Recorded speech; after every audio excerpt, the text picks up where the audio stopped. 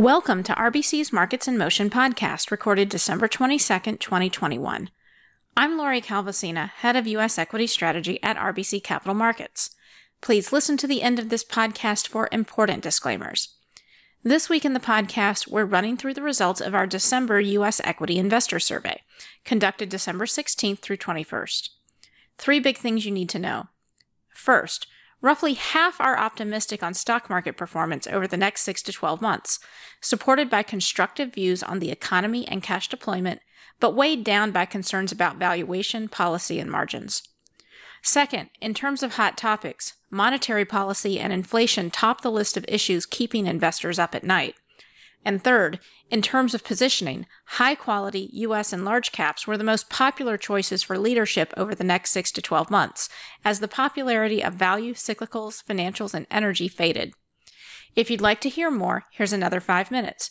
While you're waiting, a quick reminder that you can subscribe to this podcast on Apple, Spotify, and other major platforms. Now let's jump in. Takeaway number 1. On the overall outlook, roughly half are optimistic on the performance of the stock market over the next 6 to 12 months, with performance outlooks boosted by constructive views on the economy and cash deployment, but weighed down by concerns about valuation, policy, and margins. Those describing themselves as bullish or very bullish on performance did inch up to 51% from 47% last quarter. On both the economy and cash deployment, optimists do outweigh the pessimists. 57% are constructive on the economy, and that's actually up a little bit versus September. Meanwhile, 53% are optimistic on cash deployment.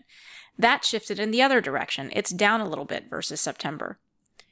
In terms of the different methods of cash deployment, optimism on buybacks remained highest, but optimism picked up the most on CapEx. That was really interesting to me because a number of investors have asked me recently if we'll see a prolonged CapEx cycle because of supply chains. On valuation, policy, and margins, views skewed negative or neutral. On valuation, 46% are in the negative camp. That's actually a little bit of an improvement versus last quarter.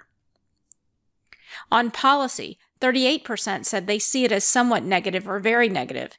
That's actually even more of an improvement, as this stat was at 52% last quarter. Those were both constructive shifts, and it's interesting to note that we did actually see a negative change in margin expectations, where 57% now expect flattening over the next 6 to 12 months.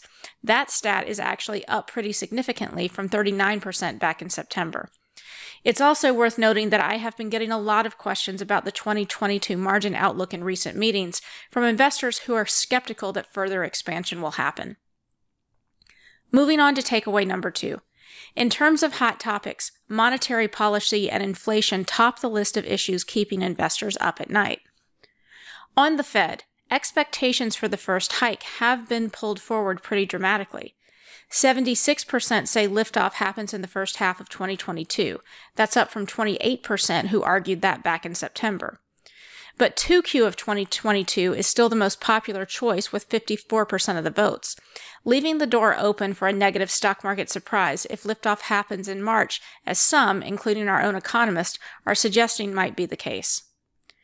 Further on the Fed, we explored how investors are thinking about policy error. We found that 40% say the greater risk to the economy and stock market is that the Fed is removing accommodation and tightening too quickly. 29%, meanwhile, said the greater risk is that the Fed won't remove accommodation or tighten fast enough. The bias here in favor of those who are worried about the Fed moving too quickly echoes what I've been hearing in recent client meetings as well, as a number of investors that I've spoken with have questioned why the Fed is getting more aggressive when data has been soft on things like retail sales, and Omicron is posing another threat for disruption in the economy in the very near term. Note that just 26% told us that they think the Fed is on the right path. On inflation, 71% of our survey respondents say it will moderate in 2022, but there was no real consensus on which quarter. In terms of other issues, on supply chains, the middle quarters of 2022 continue to be in focus for the timing of improvement, and that's pretty similar to our September poll, though it is worth noting that the skew here was a little bit more intense towards the middle quarters of the year.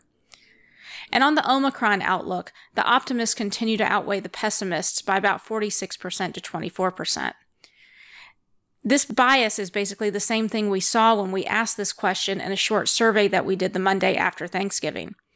This suggests to us, this bias towards the optimists, that much of the recent angst in the stock market has actually been driven by shifting Fed views rather than the shifting COVID landscape. Wrapping up with takeaway number 3, in terms of positioning, high-quality U.S. and large caps were the most popular choices for leadership over the next 6 to 12 months. These are all generally viewed as safer parts of the U.S. equity market. Value, financial, cyclicals, and energy were also near the top of the list, but they were a clear notch below these other areas. Importantly, in terms of trend, defensives generally, the U.S. and specific defensive sectors such as consumer staples, healthcare, and utilities, saw some of the biggest increases in optimism in December versus our September poll. Meanwhile, energy, cyclicals, financials, and value saw some of the biggest declines in optimism compared to our September survey. Throughout the survey, we saw a lot of questions where the consensus was pretty weak, topping out right at or just below 50%. And on other questions, there was simply a deep division on place and no real consensus at all. The positioning biases I just mentioned tell me that this is all taking a toll on the investor psyche, contributing to a defensive undertone as the new year comes into view. That's all for now. Thanks for listening, and be sure to check out our sister podcast, RBC's Industries in Motion, for conversations about sectors from our team of RBC research analysts. This content is based on information available at the time it was recorded and is for informational purposes only. It is not an offer to buy or sell or a solicitation, and no recommendations are implied. It is outside the scope of this communication to consider whether it is suitable for you and your financial objectives.